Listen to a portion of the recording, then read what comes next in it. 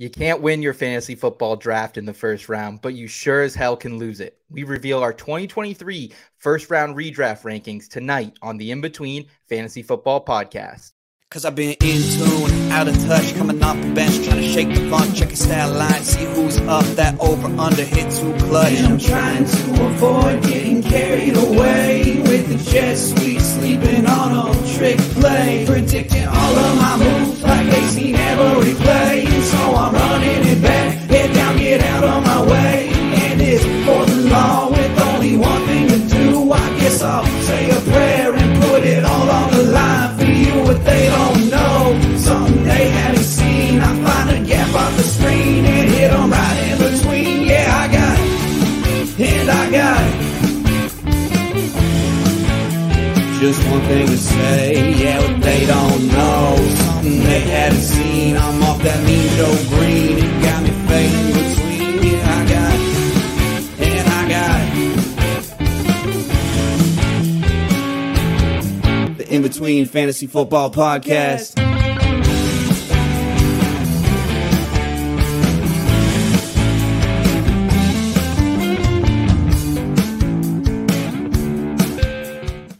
All right. It is May 30th, 2023. The summertime and what feels like the start of the redraft fantasy football season is here. We rope in tonight the first round on the In Between Fantasy Football Podcast, and we are joined by a man who not only has camped all over the state of Washington, but he was also nominated for an FSWA award. He studied bees in Sweden at one time, believe it or not. All this while keeping it very in between. Mr. Scott Rynier. What's up, Scott? Hey, Seth. Happy to be here. Redraft season, so I'm busting back out the shirt that I'm going to wear till it disintegrates. Let's ride. I can tell you there aren't very many Broncos in my top 12. Start there, but yeah. You know, had a great Memorial Day weekend. The sun was out in Seattle. Got to hang out with some family. Took in a Mariners game. Got to see their ace pitch. Yeah. They won. It was just a great weekend.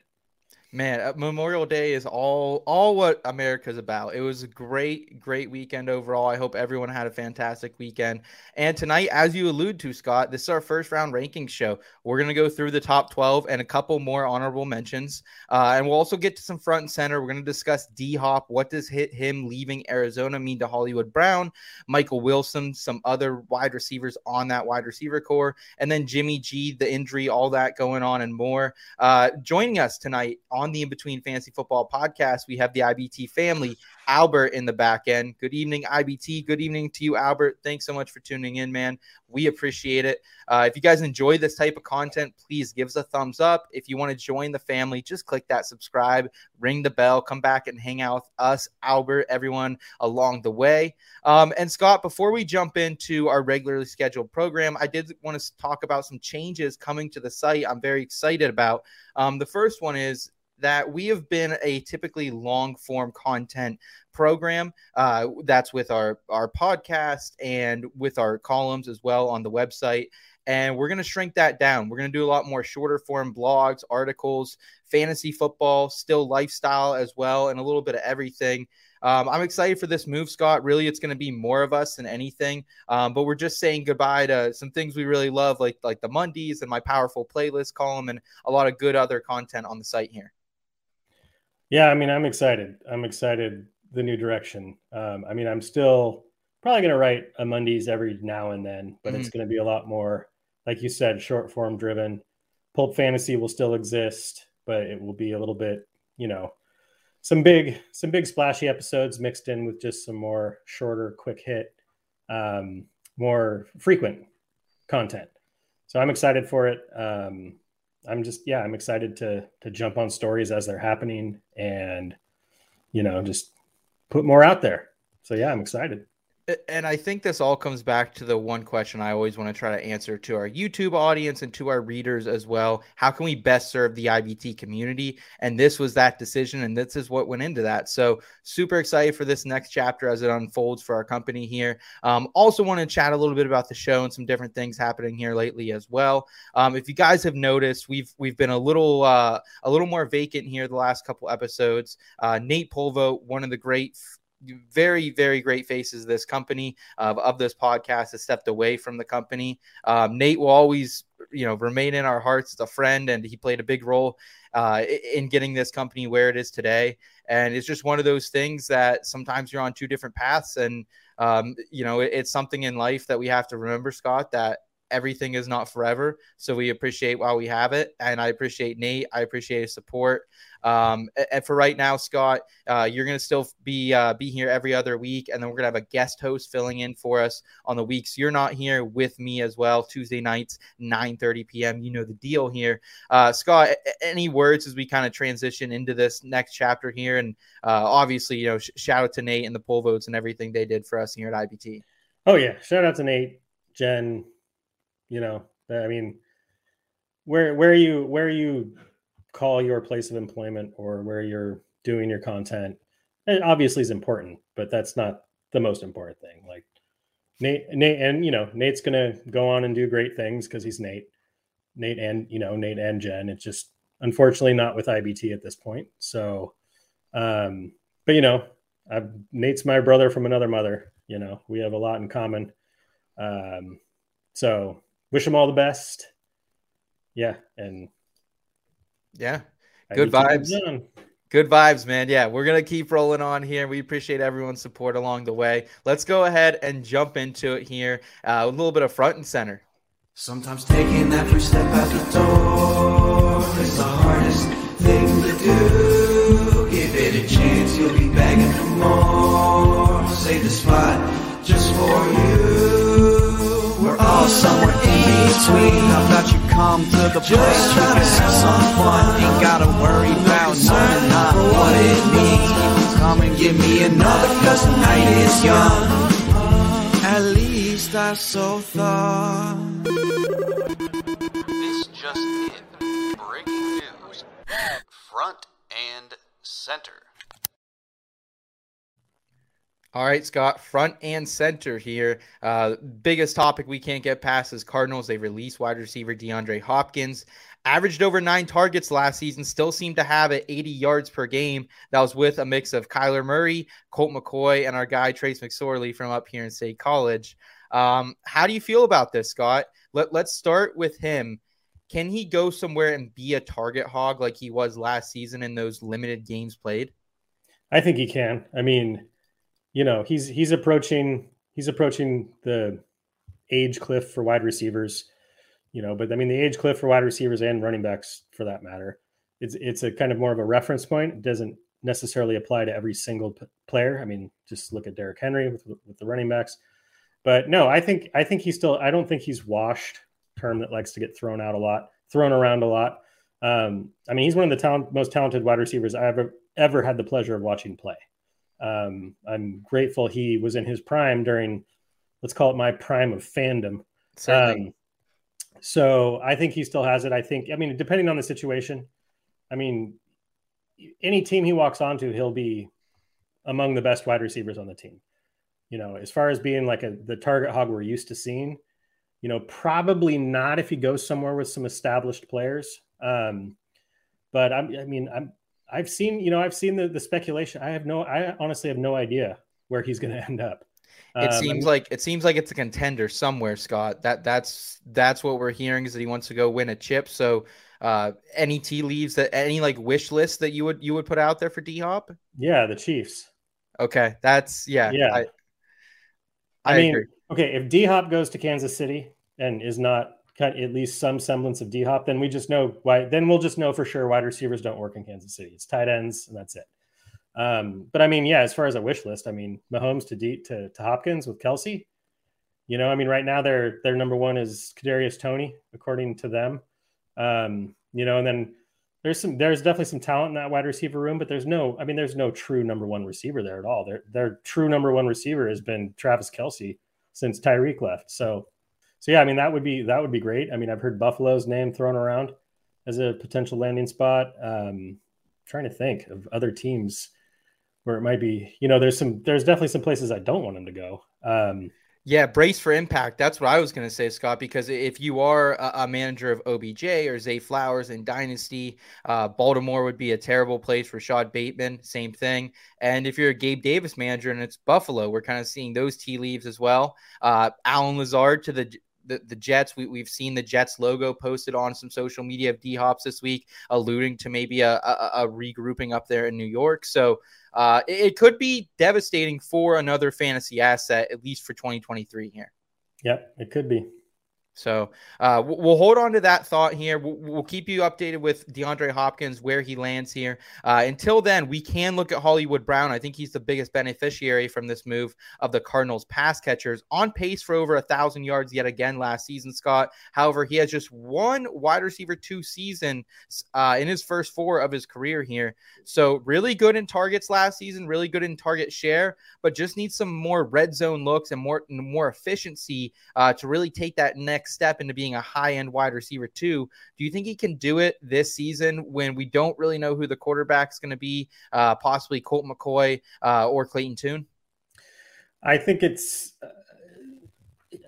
possible, but I won't have him ranked as a wide receiver 2. He'll be a wide receiver 3. I haven't gone through and done much beyond what we're going to talk about tonight with redraft rankings, but just thinking about all the other wide receivers and the quarterback situation in Arizona with Kyler missing time. Is it going to be Colt McCoy or, this new sexy sleeper Clayton Tune? It doesn't bode well for that passing game, at least early on in the season. So, I think he's super talented. I think he's doing his absolute best to buck the trend with smaller wide receivers. He's doing his best. He just hasn't yet put together a full, complete season. I don't know if that's, with kind of the turmoil in Arizona at this point, I don't know if that's possible. I think he'll lead the team in targets, in wide receiver targets for sure.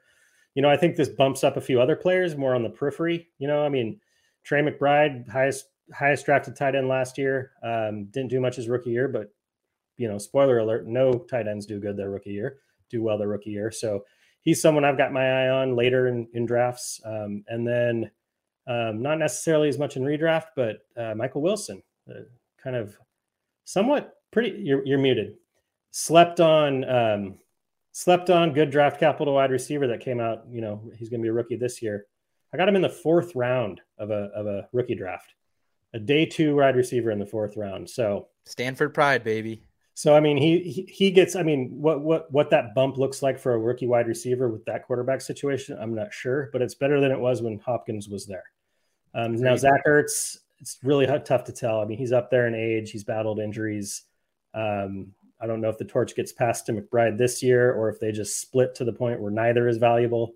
Really, I'm just kind of avoiding the Cardinals at this point for the most part. Marquise Brown, wide receiver 35 right now on Underdog. I would be tempted at that price because I think he's going to be a garbage time hero. Like, garbage time counts too, and I think that's what we're going to get. Cardinals only projected to win 4 games this season, Scott, so they're going to be playing from behind quite a bit. And I see Hollywood kind of cleaning up here late. It might not be pretty. It might be one of those days. Don't check your lineup for the first half of the early games, but it might happen. Well, and I'm picturing, because the way I draft typically, I go into most drafts, even Dynasty, I don't have like a regimented, written out strategy.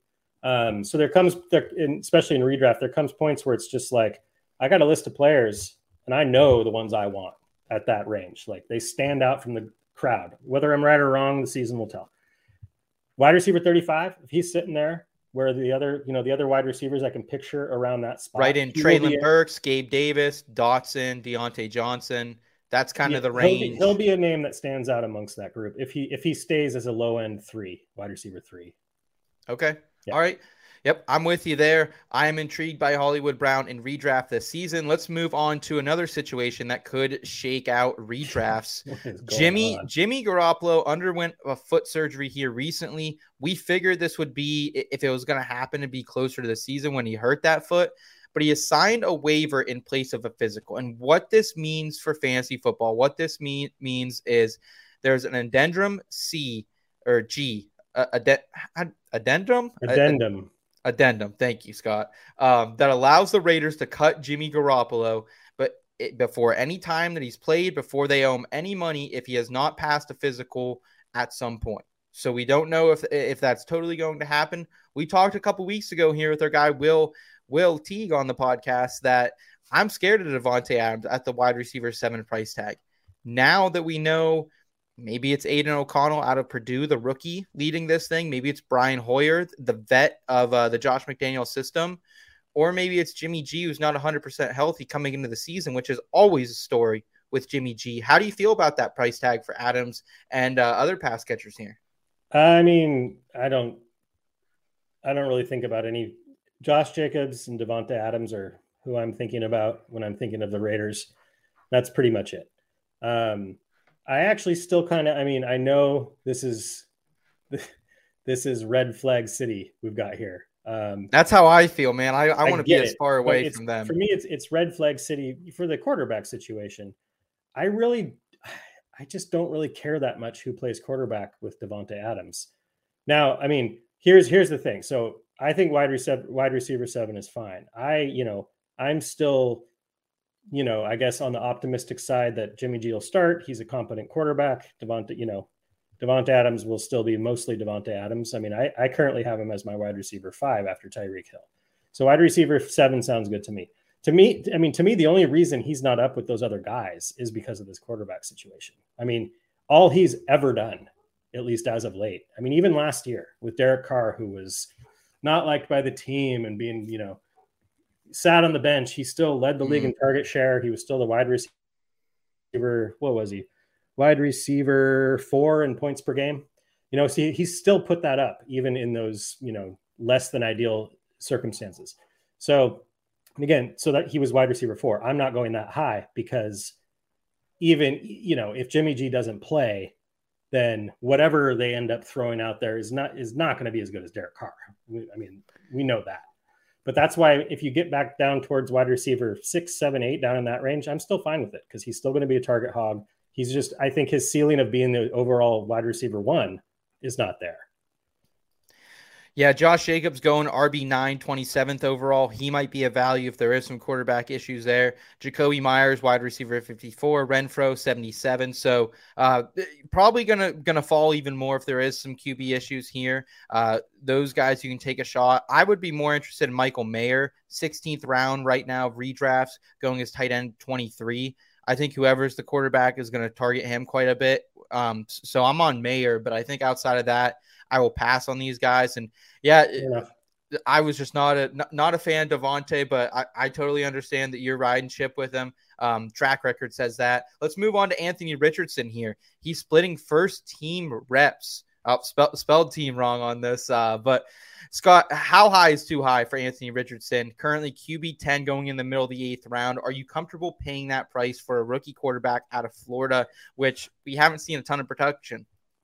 So Richardson for me in redraft at least. And I mean, the splitting first team reps is not surprising. It is still, I mean, I guess we're almost to tomorrow or a couple days we're in June, but it's still early. And I mean, out of all the rookie QBs that came in, he's seen as the least ready. So the fact that he, I would be shocked if he just took the reins immediately and was first team starting quarterback starting in May. That would honestly shock me more than this split, even, spilling into training camp come this summer. But I still have faith that he's going to be the starter for the majority of the season in Indianapolis. And QB 10, it depends a little bit for me. I'm looking at him a little bit like I looked at Trey Lance a few years ago. Now, obviously Trey Lance didn't work out that year, but yeah. I was willing to scoop up one of those guys later in the draft. Trey Lance was going later than Richardson is going now. So it was a little less of a risk. That's QB 10 is a little high for redraft. But I am the type that would potentially take him there and then, round it out with Kirk Cousins or just some veteran who I know is going to not kill me, but probably not win my league for me. Aaron Rodgers, QB 15, Geno Smith, QB 16, Yeah, Goff, somebody like that. QB 17. Yeah. Somebody like that. Yeah. I'm right there with you, Scott. That would be so. I don't mind taking Anthony Richardson because it's a lottery ticket. That's what you're taking at that pick. As much as you're taking a talented, perhaps lethal rookie quarterback there, you're punching your lottery ticket. It might win out, or it might be like a Trey Lance from a couple years ago and doesn't do it. I'm willing to take that risk. If you're in a redraft that has, I'm in a couple redraft leagues that also have a couple of keepers potentially, where you keep somebody based on the round you drafted them. So that's something to keep in mind as well. Yes. Because I typically, if I go pretty early on QB, I typically stick with one QB in redraft if it's a one QB league, obviously. But then my other strategy is somebody like Lance or Richardson paired with a later round guy, and just see what happens. So if he climbs much higher than that, I probably won't be willing to take that risk. But it's all going to be based on, what my team looks like too. Well, and what my team looks like when I get to that point in the draft. Can I afford to take that flyer, or is there like a running back or a receiver I really need, So, but I'm excited. I'm excited for the Colts. I don't know if it's going to all click this year, but I'm excited for Richardson and the Colts. Absolutely. Me as well. We've talked at length about Richardson on the podcast this offseason, so we won't talk about him tonight, but we will talk about our top 12 ranking heading into the redraft season. So let's do that in some temperature check.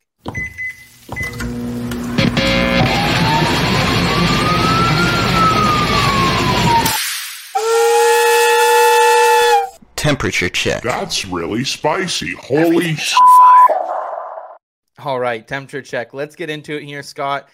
And the reason I wanted to do this tonight is I thought this was an opportunity where best balls are heating up. They're cranking up more than ever. We're going to talk about it later, but some different tournaments in the industry are starting to begin as well. Or at least invites are going out. So people are kind of getting ready. Even the more casual players, I think, are starting to pay a little bit more attention. The summer has started. Memorial Day has passed. Things are slowing down in the NFL for the time being. So let's talk about it here. And let's start with our consensus 101. And I will say we were tied with this. This week so I do say consensus, but 101 and 102 could have swapped back and forth. And no doubt about, though, it is Justin Jefferson. This is who we're saying if you have the first pick in your draft, you should be considering Justin Jefferson. Wide receiver 6, 4, and 1 to begin his career. Almost 130 receptions last season, 1,800 yards, and 9 total touchdowns. However, we do have the talented rookie Jordan Addison coming into Minnesota. Dalvin Cook's future, though, also unknown. So a lot of question marks here, Scott, with the Minnesota Vikings, second year in that Kevin O'Connell system. How do you like Justin Jefferson? Do you think he finishes as possibly the number one player in fantasy here in 2023? Oh, yeah. I wouldn't bet against him being the overall wide receiver 1 again. Jordan Addison is coming in, but wow. Thielen. Adam Thielen. I blanked on his name for a second. But he's now gone. Same quarterback. They basically gutted their defense. I think they're going to be in a lot of pass-happy games. Even more, playing from behind. So, I think if it's possible for Jefferson to potentially outdo himself this year, I think he could. He's shown it. Leader in targets per game last year. Hold on. Dog likes to interrupt me, and I don't see why that would change. I'm a huge Jordan Addison fan, but not to the point where it's going to cut into if Jordan Addison was joining with Adam Thielen, then it might be something. But it's those two guys. And TJ Hawkinson, that's it. That's really it. So yeah, he is definitely a candidate for first overall. Second guy, well, if you want to talk about Jefferson, Yeah. So briefly, I'll just say like the only concern I think is that we know it's Kirk Cousins, so we know he's never going to throw 50 touchdowns, and I think like that was the only thing that kind of held him back last season. Is he was under his projected touchdowns, which were just over 11. He had 9 total, 8 receiving. That he had that 1 rushing as well. But Thielen's no longer there, and Thielen's always been kind of a touchdown hog as well. So that could potentially open the double-digit touchdown ceiling open it back up for Justin Jefferson here. So I think I'm a little mixed on him overall. 10th in target share as well. So I would like to see that increase. But how many times, Scott, I don't know if you had a lot of exposure to Jefferson last season, but it was so frustrating because he'd score about 17 points in the opening drive and then just nothing for a large part of the second half. And it was maddening. I know Minnesota Vikings fans didn't like what would happen a lot of the time as well. So overall, though, I think he is a safe number 1 here. But go ahead and introduce the 102 on our list, Scott. So this is 102. If we're being transparent, this was my 101. But it's Christian McCaffrey. And to me, it's a 1A and a 1A between him and Jefferson, really. What gave the edge to Christian McCaffrey for me is I honestly think that he's more likely, and I know Austin Ekeler exists, he's more likely to, give you more of an advantage as the first overall running back than Jefferson is as the first overall receiver. What I mean by that is I feel like there's a good 4 receivers who easily could finish as the wide receiver 1 this year. Jefferson, I feel like, is the most likely, but I think there's 4. There's only 2 or 3 running backs that I would say that about. And so that's where McCaffrey in San Francisco, there was some misguided concern about his volume once he got there, but, he maintained about a 70% opportunity share. If you look at his points per game when he was in Carolina and then what they were in San Francisco, it was 1.5 points higher. Once he got to San Francisco, he scored 1.5 points more points per game once he got there. Led the league in running back target share. And we'll get to Ekeler later, but the reason I give that, even though Ekeler just finished as the RB1, the reason I give McCaffrey the edge over Ekeler is he gets a little bit more rushing work. He is less reliant on touchdowns than Ekeler, in my opinion. And so I just think McCaffrey with full season in San Francisco, barring injury, he's still my 101. But again, I'm totally fine taking Justin Jefferson 101 as well, which that's growth for me. I would have never considered taking a wide receiver number 1 overall in redraft 5 years ago. No way. So I like it. Well, and I think you hit on a very important note why we like Christian McCaffrey so much. It is because he could be a rushing factor here in 2023, folks. I think that's something we need to keep in mind here because we don't know about the quarterback situation. Is it Purdy? Is it Sam Darnold? Is it Trey Lance? We don't really know. But with no real threat of a receiving game or passing game possibly being here, they're going to have to rely on him even more. We took him last postseason to have the most rushing yards in the playoffs, Scott, at a very favorable number. And we cashed that ticket, if you remember. It was one of our favorite postseason props. And now we're coming back to the point where I would get on some season-long bets for Christian McCaffrey as well. If you can find a bet for most rushing yards for a running back, I think he could be a candidate. I really like CMC this year as well, Scott. So it's a little bit uncertain there in San Francisco. And I think CMC is the one notable name, man. He didn't lose a step when he went there. So yeah. And I don't think we're going to hit 29 points per game like he did. And I think it was 2019. I don't think he's going to get there because Elijah Mitchell will still be involved. He's not going to have this 90% opportunity share like he did in Carolina. But 24, 25 points per game, I think is easily there. So I think he's still just the CMC that it is seen as basically the RB cheat code. And I think he's still that. And now he's on an offense like San Francisco. Sign me up. Yeah, want to address the chat here. We got Craig saying, can't wait to see where Jamison Crowder lands. Fingers crossed. Love it, Craig. Yeah, no Jamison Crowder on tonight's show. Maybe when maybe we'll do a ranking show for like the 29th round here, Scott, and maybe we can get Crowder on. Yeah. We got Yeet Man saying, when will ESPN update their ADP? I'm getting Olave in the 4th round.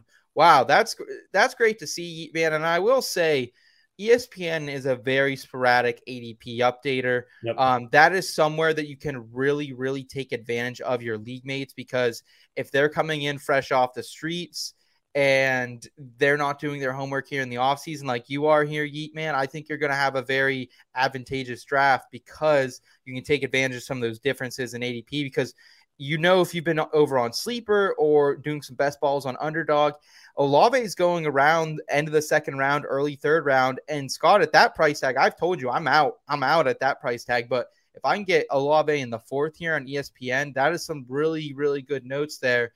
So, Yeet Man, I'm not sure. I can't tell you when they're going to update it for sure. I can tell you that 4for4 has a really good Underdog ADP tool that you can check out kind of where they're going on there. A lot of industry people are playing on that, and a lot of diehards. So if you want to see kind of up to date rankings, that's kind of going to be your best bet here. That brings up a good point, though. Good strategy is to know your league mates. And if you know that most of them are sitting, because if you're drafting on ESPN, and I've done tons of drafting on ESPN, and if you can see, you won't be able to really tell. I mean, you might be able to know from past seasons and just tendencies of your league mates. But if you can see that players are pretty much going at that ADP that ESPN is spitting out, you can take advantage of that. Because you can grab somebody like Olave, who, everybody, and the best is when a league mate thinks you're reaching because they're way down the ADP list, and you're like, no. So anyway, good. It's a great strategy to know if you come with your own rankings or your own tiers, then pay attention to that, because you can take advantage. Yeah, absolutely agree. I'm going to drop that Underdog ADP tool for you in the chat there. It's there for you, Yeet Man. You can kind of see what's going over there and some best balls here. And thanks for the question, man. Hope you're subscribed to the channel. Come back and hang out with us again here. Scott, let's go ahead, though. We have another wide receiver we're going to talk about here. It's Ja'Marr Chase, a wide receiver who 2 straight wide receiver seasons for him, wide receiver 5 as a rookie, and then wide receiver 12 last season, but only in 12 games. Led the NFL in red zone targets, 22 TDs in 2 seasons. However, he's not a reception hog like Justin Jefferson. He's not a reception hog like some of these other receivers here. Never had over 90 in his career. What do you make of Chase here at 3? Is it too high for you? Not really. I have a different wide receiver at 3, and then I have Chase at 4. But no, he's one of the receivers I mentioned who I think could finish as the overall wide receiver 1. So with Chase, I mean, he was wide receiver 6 in points per game. So, I mean, it looks a little better from that perspective. And, again, not as many games, but he was number 2 behind only Justin Jefferson in targets per game. So he actually was more of a target hog than I had thought until I looked back at it. Yeah. I was thinking of his rookie year where it's like Higgins is there, and Higgins is the more possession guy who's getting a lot of targets, and Chase is getting the big splash plays and long touchdowns. But no, Chase is going to eat. And his target share, I have it as the 8th highest target share, but you have to keep in mind when you're just looking at straight target shares that, you have to take into context the market share. So the targets that they're sharing from, and Cincinnati's market of targets is high. Yes. They were top 10 in pass rate, top 10 in wide receiver target share last year. So 8th highest is actually pretty good. When it's like 25% of the Cincinnati passing game is better than 30% of the Tennessee passing game, if that makes sense. So again, he's one of those guys. I think he's a foundational piece. He could easily finish as the wide receiver 1. I would like to see Chase take the next step that we saw Justin Jefferson take last year, where Chase has been making his money on these deep goes and also in the red zone. And we need to see him more in the middle of the field, lower the ADOT just a little bit. I think that will bring the catch rate up as well. That's what we're looking for Ja'Marr Chase to take the next step. And if he can contend for that wide receiver 1 slot. Let's go ahead and move on to number 4 here. This is where I kind of put the end of my first tier, Scott. I think the top 4 are kind of in their own tier. Our rankings kind of put that as well. Austin Ekeler here for the Chargers. Worked out an incentive deal. We were worried a couple weeks ago might go into a Le'Veon Bell situation. That's not the case. The king of TDs is back. over 38 TDs in the last 2 seasons. We know the wide receivers here tend to miss some games. Keenan Allen, Mike Williams. It could lead to even a bigger workload for Austin Ekeler, but it's Kellen Moore now calling plays. Could that change things, Scott? It could.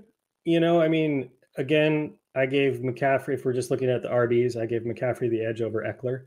I have Ekeler at 5th overall in mine. The fact that he's back with the Chargers obviously is ideal. I think they utilize his skill set, as we've seen over the last 2 seasons, better than any other team could. So any other team would be a hit for him. My only concern, and the reason I give the edge to McCaffrey, is he was a bit touchdown reliant. I think but he's done it for 2 straight seasons, so it's hard to argue against it. But I feel like there is some touchdown regression coming. There's a stat where it's market share of team TDs. So how many of the team's TDs do you score? And you look at it for the different positions. He was at 47%, which is insane for a running back. It's an insane number for a running back. And I looked up his kind of, if you divvy up his fantasy points, how many of them came from touchdowns? How many of them came from not touchdowns? He was right around 30%, which is really high. The only people that were higher than him, the highest ranked player in that group was like RB20. So it's just, the numbers don't seem sustainable. And since he's a little bit more reliant on that and has a little bit of a less of a rushing volume, that's why I give the edge to McCaffrey, but he's still within my top 5 because that's 2 straight years now. He's done it. And I just freaking love it because he's an undrafted free agent. I know. And he embraces the fantasy community, and he's one of my favorite players. I'm so happy we can get back on the horse with Austin Ekeler, Scott. It's good to see it because we did have question marks, but now like he's the RB2 for me, and I don't think I have a lot of question marks about it. I think he'll be a great once again this season. Want to address some more questions here in the chat from Yeet Man. He's saying, how should I figure out where players are actually should be going? Is doing a mock draft with them smart? He says, I don't want to have a draft strategy and get absolutely sniped. So here's what I'm going to say. I'm going to say 2 things. First thing I'm going to say is I'm going to drop the Fantasy Pros mock draft wizard tool. Very helpful. I really enjoy this tool, and it's not just because I work for them, but they are really helpful to seeing where ADP is going to shake out, to quickly assessing some different strategies. And what I'm also going to say here, Yeet Man, is that you shouldn't go in with one set strategy. You need to keep. A lot of people say keep it water in this industry. We say keep it in between, because maybe you have a strategy, but when people zig, sometimes you have to zag, and sometimes players just fall to you, and you have to go against what you thought you were going to do going into it. Scott, what do you have to say here for Yeet Man with some really great insight, really great questions overall tonight? I mean, I concur with what you said. The Fantasy Pros tool is excellent. Mock drafting, it's good practice. You have to know it's not going to play out that way, but it's at least good practice. There was one season, I think it was a couple of years ago, where I really didn't do a lot of mock drafts, and I felt it when I went to do my real drafts. Like I felt a little bit of that rustiness. So the mock drafting is great. And I mean, Seth, you hit it. Like same for me. Like I don't ever set out with, I'm going 0 RB here no matter what, or I'm going hero RB here no matter what, or I'm going RB no matter what. Because especially in some of my leagues, like sometimes people make wacky picks early in drafts, and all of a sudden somebody's sitting in your lap, and all of a sudden I've gone wide receiver in the first 2 rounds, and I wasn't planning on it, but I could not pass it up. So, I mean, you have to be flexible and fluid and kind of take what you can have a general strategy, you can have a general strategy. Yeah. But yeah, no, I concur with what you said. I just want to tell a funny story, Scott, that you kind of mentioned in there that brought this up. But last year in the Scott Fish Bowl, this is a league that very favors quarterbacks. So I was targeting a quarterback at the end of the first round and early second round. And Travis Kelce fell into my lap at the end of the first round. And I should have taken him. And I wasn't expecting it to him because every mock draft I did, Kelce never fell there. He was always a top 5 pick. And what did I do? I went with the player I mock draft there. I took fucking Russell Wilson. And yes. And took Jalen Hurts in the second. That was great. But yeah, podcast streamers can't see it, but Scott has a Let's Ride shirt on. I have a goofy shirt that says "Let's Red" with Russell Wilson. Yeah. So biggest thing, man, stay water. See what your league mates do and take those tendencies into account, man, because there are so many times, like, I know if I'm drafting with Eagles fans or Steelers fans being out here in Pennsylvania, I have to take that into account. Najee's going to go a little bit earlier. I'm not going to have a shot at Jalen Hurts. Those are the things you have to take into account. But great questions. Keep them coming here. Let's go on and move to Travis Kelce, who, Scott, this was one we were both very high on. Kelce, tight end 1 in 6 of the last 7 seasons. And age 32 seasons, I think we called it a little bit. We thought he might have career highs, and he delivered 152 targets, 110 receptions, over 1,300 receiving yards, and 12 touchdowns. And, like, when you look at this guy, he is in a tight end slot. He is paid like a tight end, but he's 3rd in receptions, 3rd in targets, like, not just amongst tight ends, but this among everyone. Like, he is an alpha wide receiver in a 280-pound man, grown man's body. Yeah, I mean, there's an argument to be made that Travis Kelce could be the number 1 pick, 101. There's an argument for it. Wow. I would never do it. Probably. Right. Well, I don't know. I might, but and basically, especially if there's any kind of tight end premium, but basically you hear it all the time, the advantage he gives you at the position. And in his case, and I looked at the numbers, I think in the last 15 years, 15 seasons, 2022, the distance between the tight end 1 and the tight end 2. So that advantage he was giving you over everybody, not between him and the tight end 12, but the tight end 2 was the highest of all 15 years of any position group. And that, that is, it's hard to put into words and convey how valuable that advantage is. Again, that's where my pitch would be, that if somebody took Kelce 101 in a PPR league, in a league I'm in, I would not be like, holy crap. I'd be like, interesting, because of the advantage he provides you. And I don't see it stopping, his value in Dynasty. It's starting to get a little fuzzy and gray area, because it is. It's so hard to draft him. It's really hard to figure out his value in Dynasty. Yeah. Because he's a little bit Derrick Henry-esque, and it's just like, is he ever gonna fall off? Ever. So, but yeah, I think I have a 104 or a 105 in one of my redraft home leagues, and like, I'm taking Kelce. I know no one else is going to take him. I'm taking him. And he's this top 5, like, normally in most years, I don't really want to be in the top 5.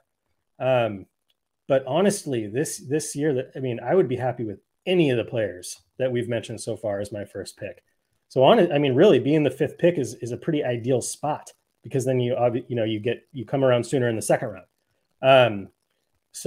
And Kelce's part of that. He's part of that tier for me. Okay, yeah. And I'll say this again, Scott. It was one of those things that early last redraft season, I think we probably did this show a bit earlier last year, maybe March or so, and I had Kelce as a top 5 pick. And when my redrafts came around, I just was lower on him for some reason, like general ADP is for tight ends, and I regretted it. I didn't have enough of them. It feels weird to take a tight end in the 1st round. For me personally, the amount of redraft I've played since 2006, like, it's just.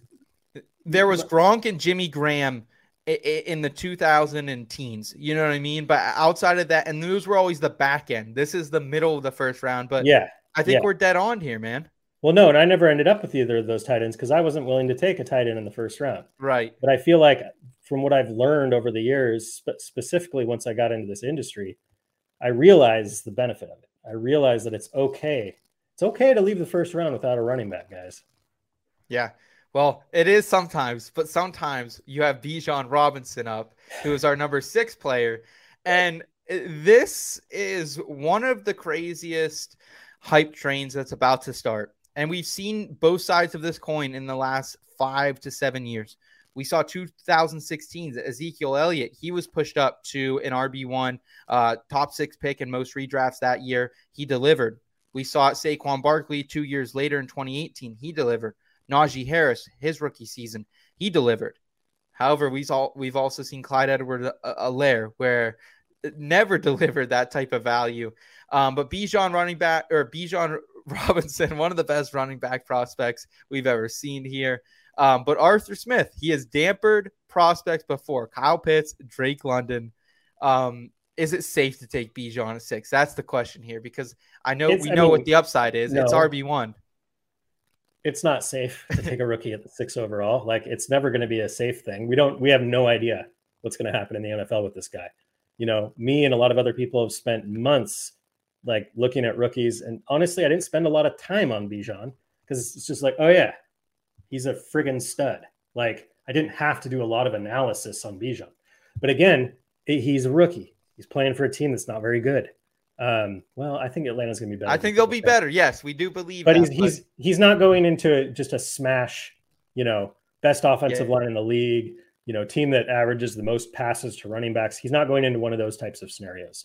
But you and I both had him right at this spot.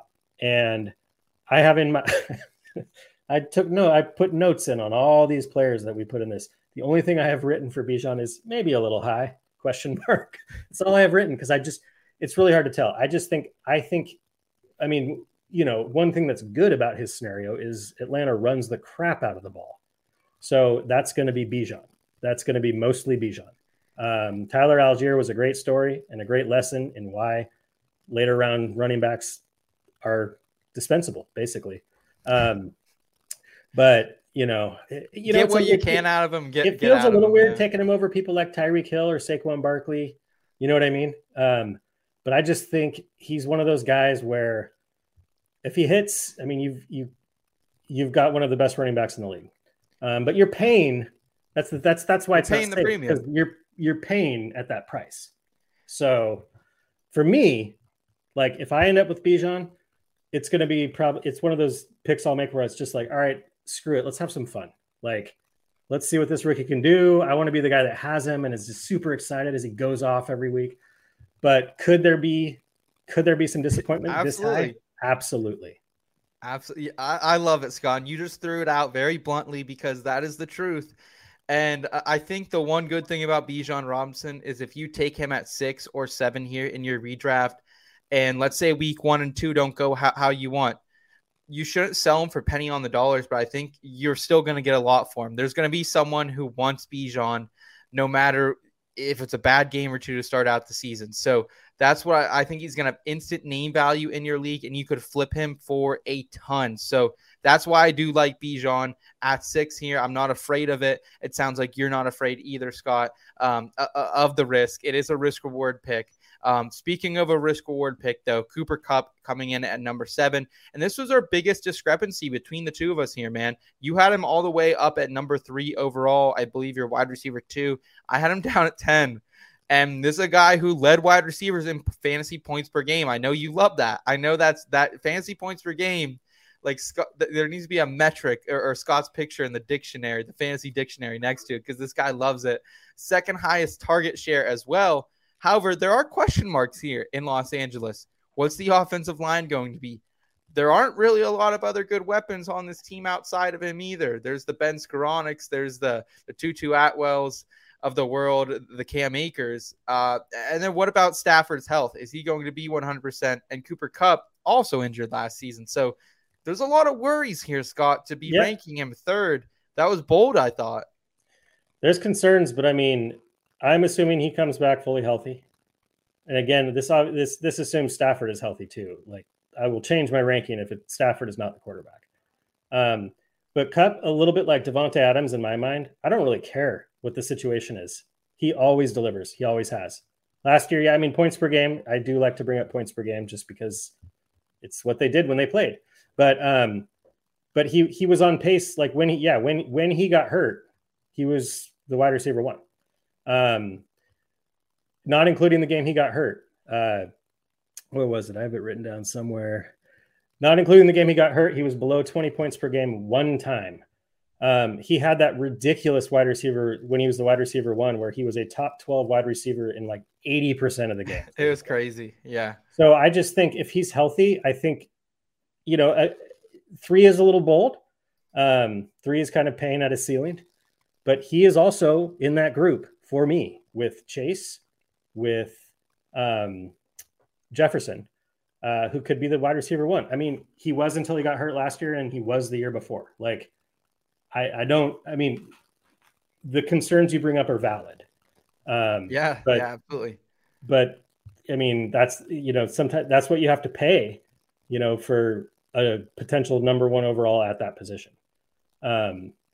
So yeah, it's a little bold. I have him in front of Chase.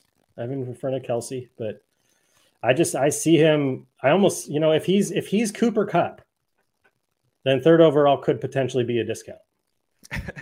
It's crazy when you put it like that, man, because I probably do have him too low, being all the way down at 10, looking back at this now. But there were so many times I didn't have him last season on a lot of teams because I went Justin Jefferson over him at like the 4 or the 3 in some drafts. And, I didn't regret that, obviously, but I was just like, damn, Cooper Kupp just does not stop, so a lot of question marks there. Scott's willing to risk it for the biscuit. I'm going to be a little more cautious, but he's going 5 overall in underdog draft. So a little bit higher than we're right in between us. Yep. Yeah, absolutely. Kind of right in there. So I would take Bijan over him. I would take Kelce over him. And I would be very tough when we talk about our next player as well. However, I do want to address the chat once more here. Looks like Yeatman's back in the chat. He's saying last year was his first year playing fantasy. Well, welcome, man. Glad you got into it. He said he didn't do any mock drafts and his team fell apart after the Hall, Kupp, and D-Hop QB injuries. Yeah, man, I was with you. Breece Hall almost in every single league. Like looking at those names, Hall, Kupp, and D-Hop. You had the nuts. Week 2 last year, that's just bad luck, man. Yeah. That's getting those 3 players. Like I'm a heavy Breece Hall fan. Same. So yeah, that's bad luck. It'll even out this year for you. Absolutely. He's saying I'm not going to make any strategies for drafting because everything can change. Great. Was last year's ESPN ADP bad? I don't think it was bad. No, I did play quite a few leagues on ESPN. I usually do. I think the first round was pretty close to what like a lot of ADP was across the industry. However, like there's always some differences. Usually quarterbacks go a lot earlier in ESPN leagues for whatever reason. This year, not so much. I think the quarterbacks in some of these best balls are really going high, like second round.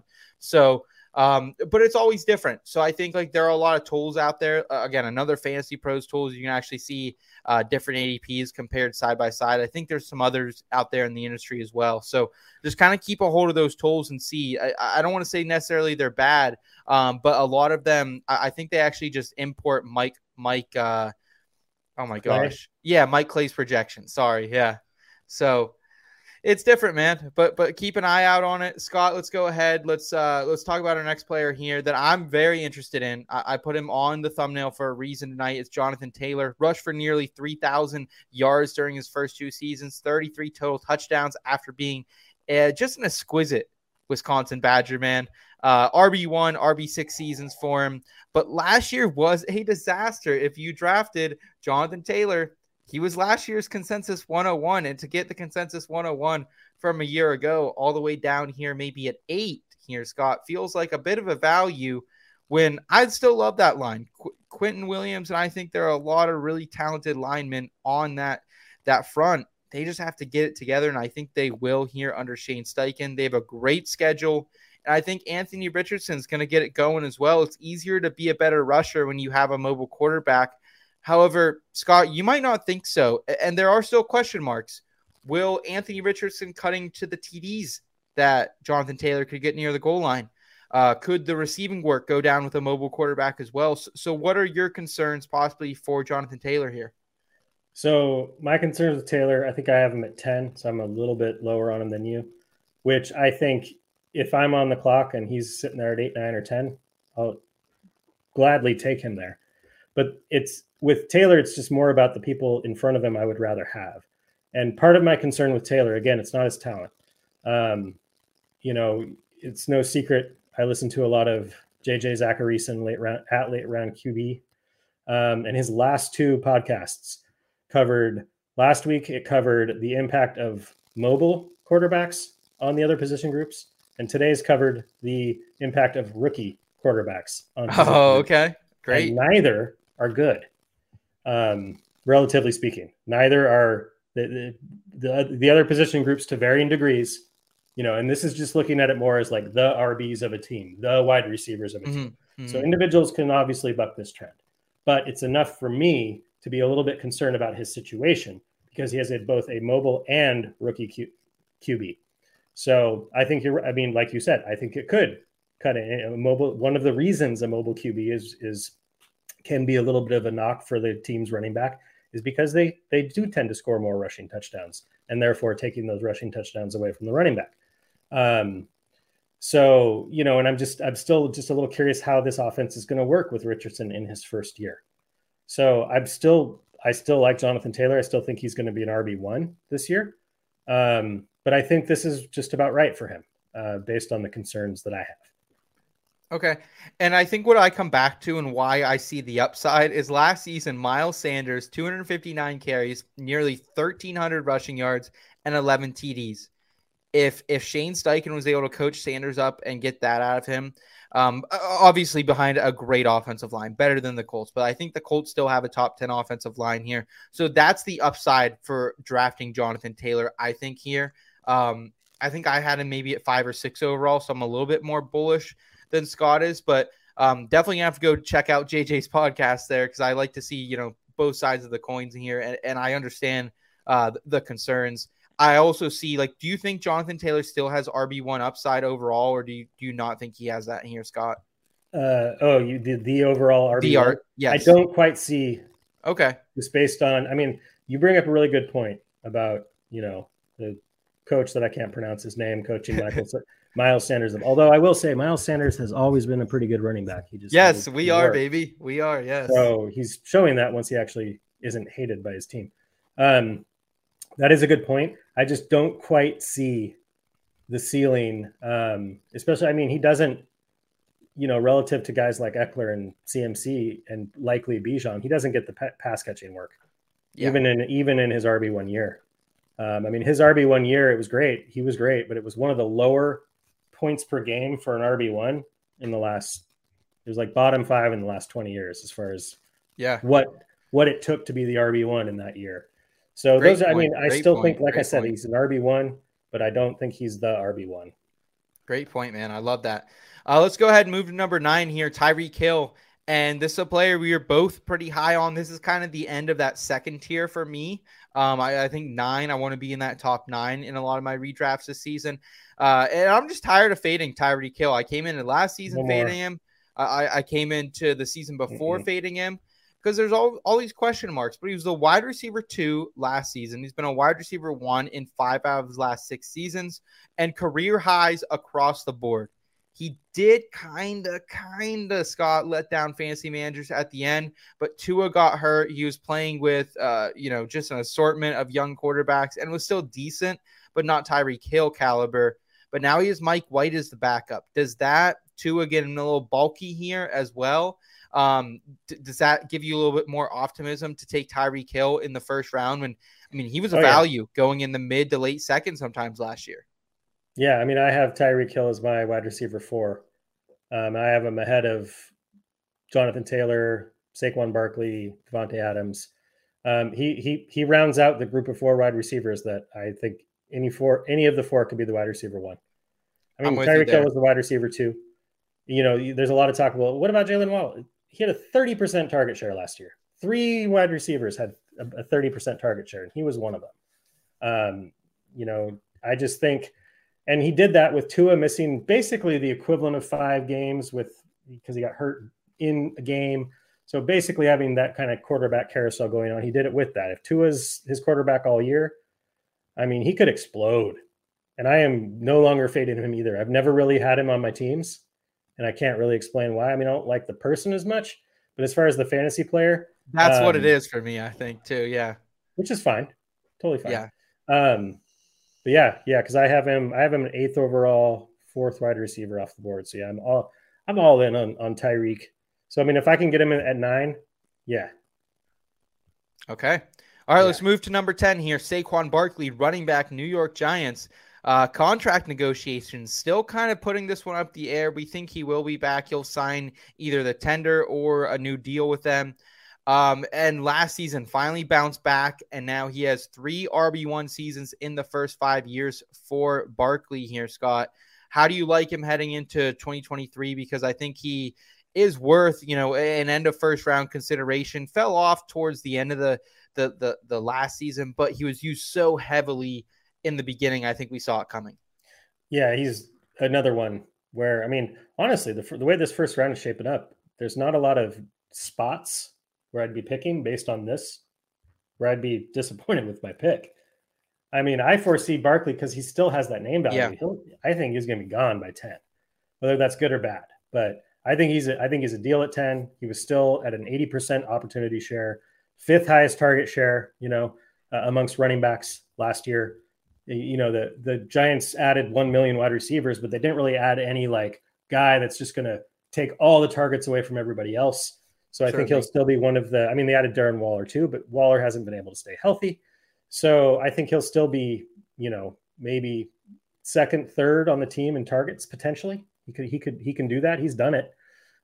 So I think he's also got a mobile quarterback in Daniel Jones. And yes, Daniel Jones is a mobile quarterback based on rush attempts per year parameters. So that could cut into his touchdowns a little tiny bit. But again, I still think he does, and a lot of it also is based on that target share. He has one of his outcomes as overall RB1. It is a possibility for him where I don't think it is with Taylor. Okay, great. Let's talk about another NFC East player, AJ Brown.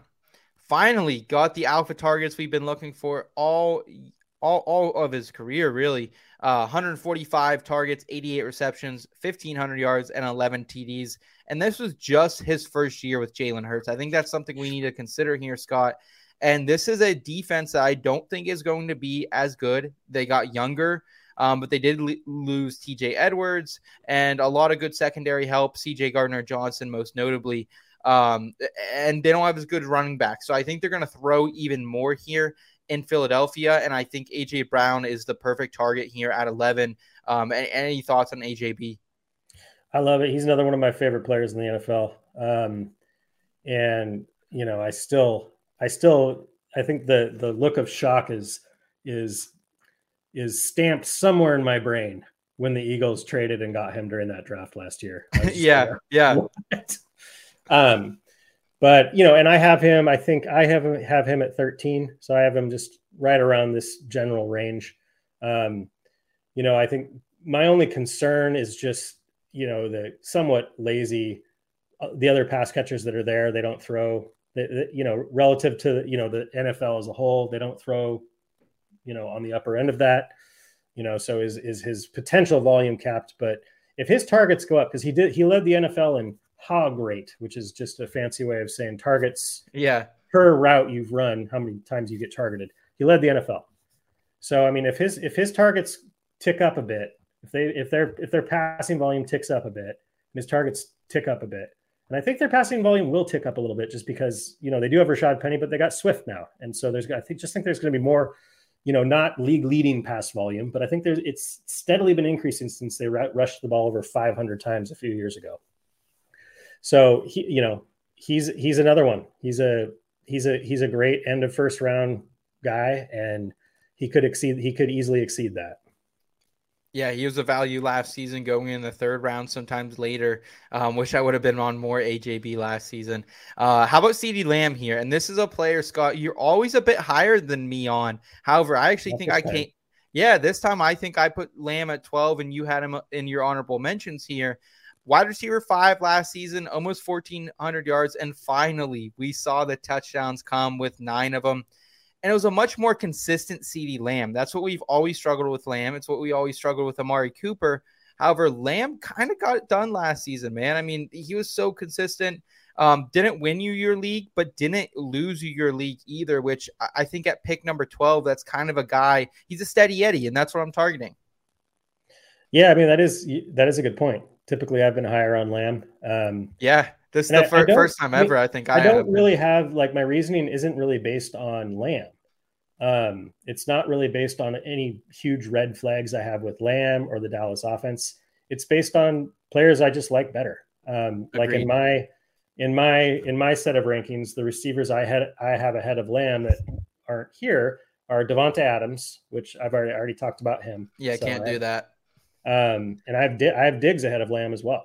I think Diggs is he's getting up there in age a little bit, but like he's another one that just kind of, ever since he was just this steal of the draft a few years ago when everybody thought that the change in quarterback was going to knock him. He was going in like the 5th round, and then he was, it was just delivered. Yeah, he was like Kupp. Kupp did the same thing the year he went off. And so with Diggs, I mean, in points per game, he finished as the wide receiver 5, 12th highest target share last year, and I mean nothing's really changed. Nothing's really changed in Buffalo, to be honest. I mean, his role is the same. They're a fairly pass heavy team. And they're one of the better offenses in the league. So I have Diggs and Devontae as far as wide receivers go ahead of Lamb, but they're all kind of in the same tier for me. You know what I mean?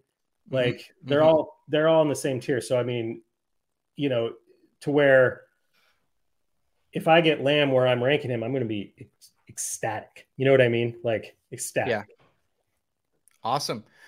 Scott, before we mention the honorable mentions, if I had to ask you, what is your favorite pick for redraft this season? What number? You kind of talked about 5 earlier. You like that cutoff a little bit. Is there another pick that you like more than 5? I haven't spent a lot of time thinking about that, but I'm thinking 4 and 5, right in that range, just because the players I have right around 4 or 5, I kind of, the way I have it ranked somewhat is that group, any single one of them could be the number 1 overall at their position this year. With, in my opinion, CMC being a little bit more likely, Justin Jefferson being a little bit more likely. But that's, that in tier-based drafting, that's why I'd rather go to the bottom of that tier and get an earlier 2nd round pick. Because it's not one of those seasons where it's just, oh my God, the 101 is such an obvious, just no doubt about it, number 1. We haven't really had that much lately, to be honest. I mean, last year Taylor was the consensus, but CMC was my 1 last year too. So I kind of like it better that way, honestly. I like it when there's a whole the edge between the people at the top 5 of the draft is thin. Agreed. Makes it much more interesting for us as analysts as well. Yeah, I would have to agree with you. I really like the 4 or 5 slot, and if I can't get one of them, I like that 7 or 8. I can still get someone like Bijan, Jonathan Taylor, maybe Cooper Kupp or Travis Kelce if one of those guys fall. So I really like one of those, and then we can kind of wrap it around here with our honorable mentions. These are guys that we would not take in the first round, but very close, or some of them we would actually, because I know, Scott, you had Stephon Diggs in your first round. You had Devontae Adams as well. I did not have Adams ranked in my top 15. But Derrick Henry, we didn't touch on Henry at all tonight, but Henry has been a force these last couple seasons as well. So early round 2 for Derrick Henry, sign me up on that. Garrett Wilson, he gets the electric. Aaron Rodgers now throwing him the ball. And we've already heard the Devontae Adams comps coming from now number 8, formerly number 12, Aaron Rodgers. And then Breece Hall, to me, I know he's coming off the ACL, but I love Breece Hall a lot. I think if Breece Hall was not coming off the ACL, I would have him probably ranked right behind Bijan Robinson. He would easily be in my top 12 if he wasn't coming off. What he was doing before he got hurt, he was going to break fantasy last year, but then he got hurt, and it was the worst, saddest injury of the year for me personally. So I'm hoping he can Adrian Peterson it and just be right back to normal, but probably not, and that's why I have him in the 2nd round instead of the 1st. Yeah, I'm with you there, man. We got Hoove in the chat saying, "What's up?" Saying, "Hi, Tushies." Not exactly sure what that means, but good to see you, Hoove, nonetheless. Well, and Henry, I mean, you're right. It's hard. It's because the way I always look at it is, it's like I look at an individual player, but then it's not just the individual player. It's like, who am I going to put him ahead? Because it feels weird to have Henry not in the 1st round. Well, and that's why, like, honestly, like pick 11 or something wouldn't be that bad either. If you could get like an AJ Brown and Derrick Henry, I would really like that. Yeah, this is a year where it's pretty and I mean, I think we think this every year, but to me, there haven't been, we've disagreed on a few individual players, but I feel like there's not really a bad spot to draft from. There really just isn't a bad spot. To me, I see a little bit of a tier break after these honorable mentions that we just talked about. I see a little bit of a tier break for me. So I really wouldn't mind kind of being towards that later half, still kind of towards the middle, 7 or 8. But then you can get dicey. You can throw out a Mark Andrews if you're coming back in the second round, or a Jalen Hurts, even a Patrick Mahomes, or a Josh Allen. Like that's where the quarterbacks are going a lot of times here now. I know it's very weird for us redraft analysts here, Scott, to say that when for so long these guys have been 4th, 5th, 6th rounders, and we've said even that seems too high at times. But you look at the underdog ADP, and that's where the consensus has them going. So just something to keep in mind. So Scott, I love ranking that first round here with you. Let's go ahead. Let's round it out here. Some good vibes and some good news.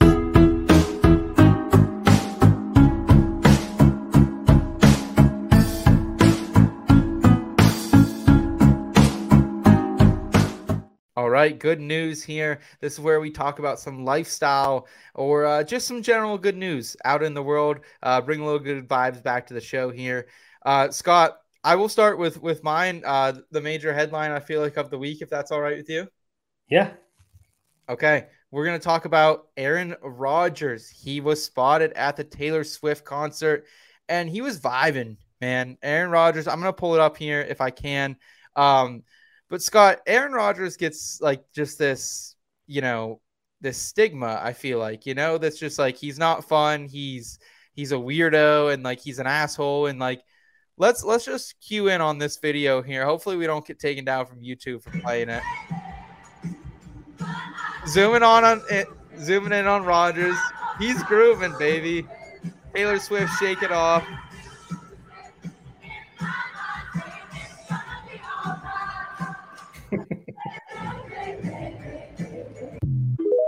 What do you think, Scott? What do you think about old AR8 now and the good vibes he was delivering there in NYC? I mean, looks like he was having a good time at a Taylor Swift show, which I'm assuming most people have a pretty good time at a Taylor Swift show.